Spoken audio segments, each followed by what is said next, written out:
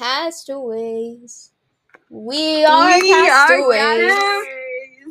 Ahoy there. Ahoy. We are castaways. We are stuck where we are with no house, no car.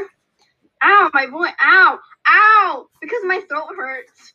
It doesn't hurt, but it has that. Okay. We are stuck where we are with no house, no car. Castaways. Are we recording? These are the bloopers of episode 3. Okay, so to start us off, James Madison was born on March 16th, 1751.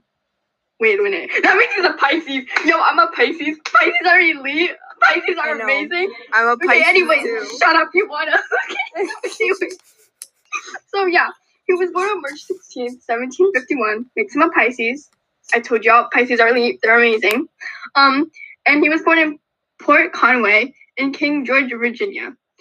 Just like Thomas Jefferson, he was part of the Democratic Republican Party. We have to redo this because I spoke before. Well, it gives life. Okay, to start us off, who was James Madison? James Madison, also known as Lil Jemmy, was born on March 16, 1751 in Port Conway, King George, Virginia, which makes him a Pisces, and I'm a Pisces, and Pisces are amazing because I'm a Pisces, and I'm, like, the best. Like, I thought y'all should know that, yeah. So, just like Thomas Jefferson, he was part of the Democratic Republican Party. Jemmy is most famously known for his work on the United States Constitution and the Bill of Rights. He was also a president during World War I and II. That says 1812.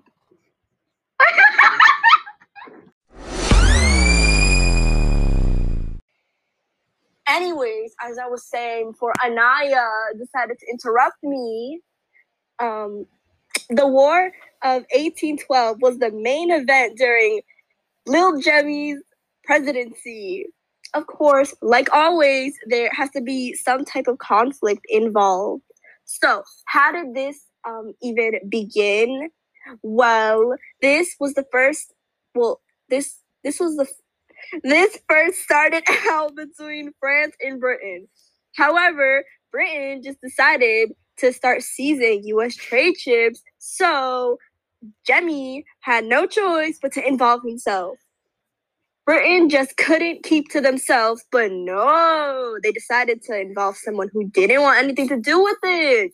Sounds like something Anaya would do, but we're not dragging her here, so I hate you. I don't like you anymore, so I never liked you in the first place. No one likes you. Can you just say the facts? Oh my gosh, Ashley's gonna yell at us because of you. You weren't supposed to reply!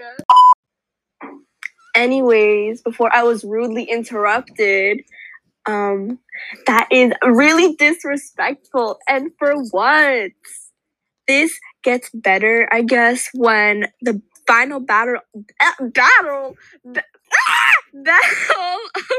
Miss Girl!